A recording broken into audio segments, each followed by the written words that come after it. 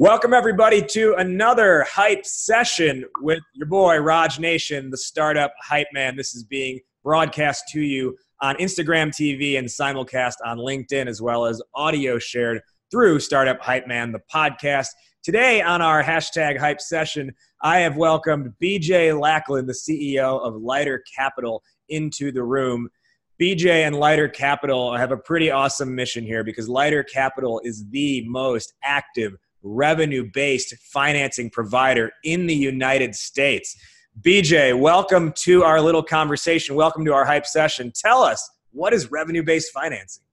Great. Listen, thanks, and I'm happy to be here. Revenue-based financing is really an alternative way to fund a startup. Actually, it's an alternative that's going much more mainstream. But essentially, think of it as some of the best aspects of debt and equity combined together into one form of financing. Now, structurally, a little more specifically, it's a royalty agreement, essentially. So, for example, we give a company, say, $500,000. They then pay us a percentage of their revenue each month until they've paid us a set multiple of that $500,000, typically like 1.5 times or something. So we give a company $500K. They pay us, say, 5% of their revenue until they paid us $750K total. We'd expect that to be over like 3 to 4 years.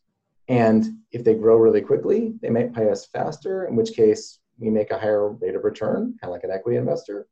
If they grow more slowly, then we make a lower rate of return. And we're taking that risk. So the whole goal with it is to set up a structure where we're very much on the side of the entrepreneur, like equity.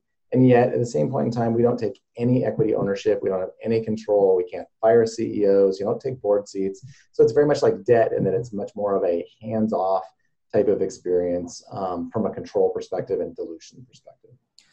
It's funny you mentioned it was the alternative that went mainstream. To me, it's you're basically like the hip hop of the music industry, but you're this of the finance of the investment industry, because hip hop was the scoffed at alternative for a long time, which has now become the most mainstream genre of music out there. So perhaps maybe we'll reach the back.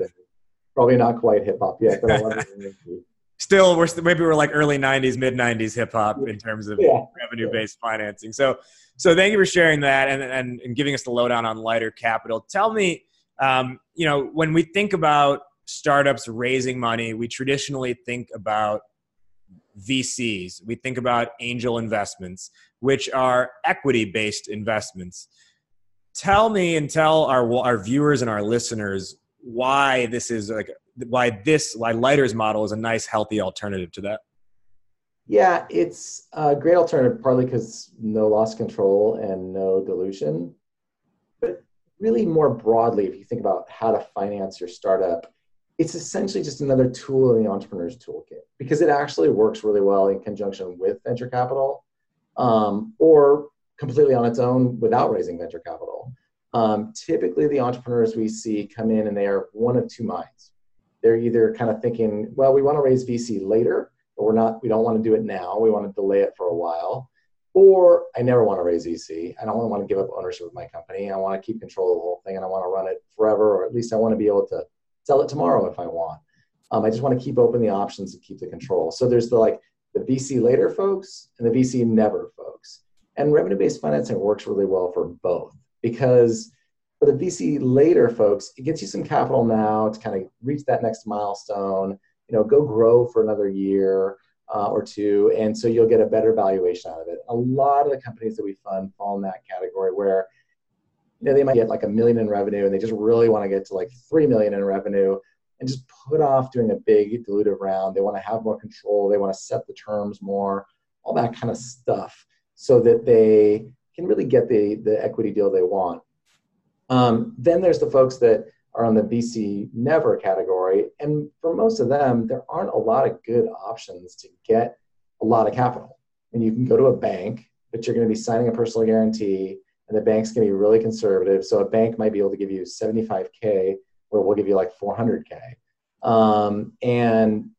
Banks are just not built to fund SaaS companies. In fact, a lot of ways, SaaS companies are like Teflon for a bank. They don't tend to have hard assets.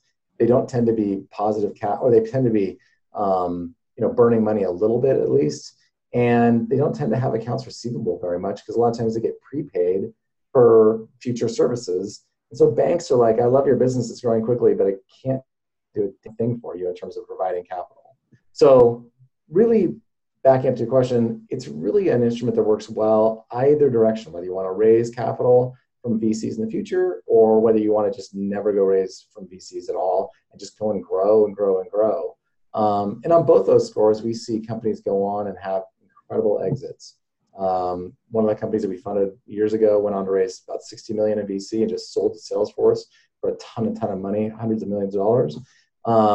Another company that we funded that never went on and raised VC just went and sold for like $100 million, and the entrepreneur still owned the vast majority. Is crazy. That's an awesome story. Yeah, those stories, we see a lot of entrepreneurs that never raise VC and they'll go sell for like $30 million and it'll never hit TechCrunch or GeekWire or any of the major media, but it made the entrepreneurs a ton of money. They did really well, but they controlled their destiny the whole time. A lot of those are actually the more beautiful stories, frankly, that we see. We are with BJ Lackland, CEO of Lighter Capital, on this hype session. BJ, 2 final questions for you.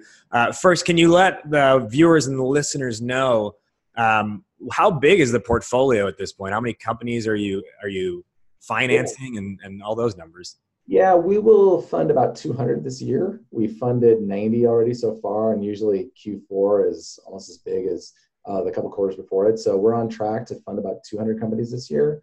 Our fundings are relatively small. Average funding size is in the hundreds of thousands of dollars. We'll provide up to $3 million per company, but average funding size is about $350K. But we'll do $1.5 million deals. We'll do $50K deals.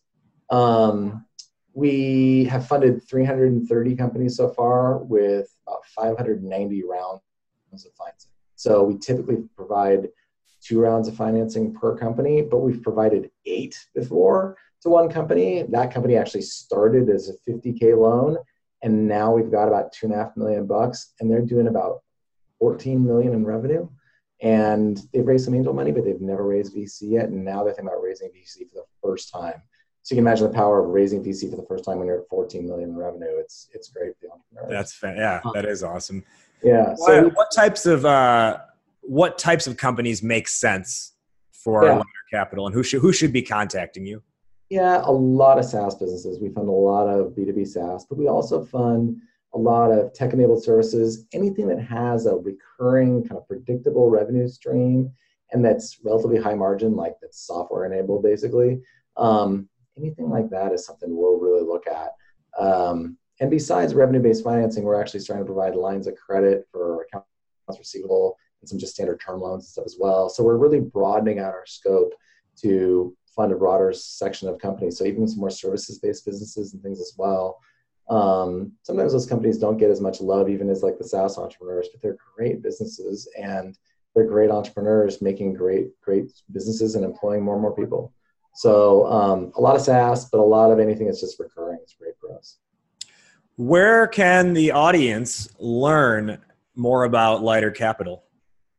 Yeah, obviously our website is a great central point for that. And we've got some ebooks we made and things like that. Or just contact us. Frankly, if you're an entrepreneur that's got a business and you got some revenue, you can either just like apply through our website, which is a simple thing, and get in contact with us, or even just write into info at Lighter Capital and say, hey, I'd love to talk to somebody about future financing and such, because we'll talk to companies all the time. We're not snobby. One of our internal values is being really highly accessible to entrepreneurs. So as opposed to a VC where you have to get like a warm intro. Not sitting in the ivory tower, yeah. You don't need that at all with us. Like as long as you got sort of business and revenue, like we'll talk and kind of tell you what we do and tell you what we can and we can't do. And a lot of times try and refer you off to somebody else if we can't do today. Final question. I need a lightning response from you. Fill in the blank. Entrepreneurship is a struggle. Entrepreneurship is a struggle. I like that. He is BJ Lackland. He is the CEO of Lighter Capital. The website is lightercapital.com. This has been another edition of a #hype session brought to you by Startup Hype Man. I am Raj Nation. We will catch you on the next one. Hype Man out. Word up. Raise up.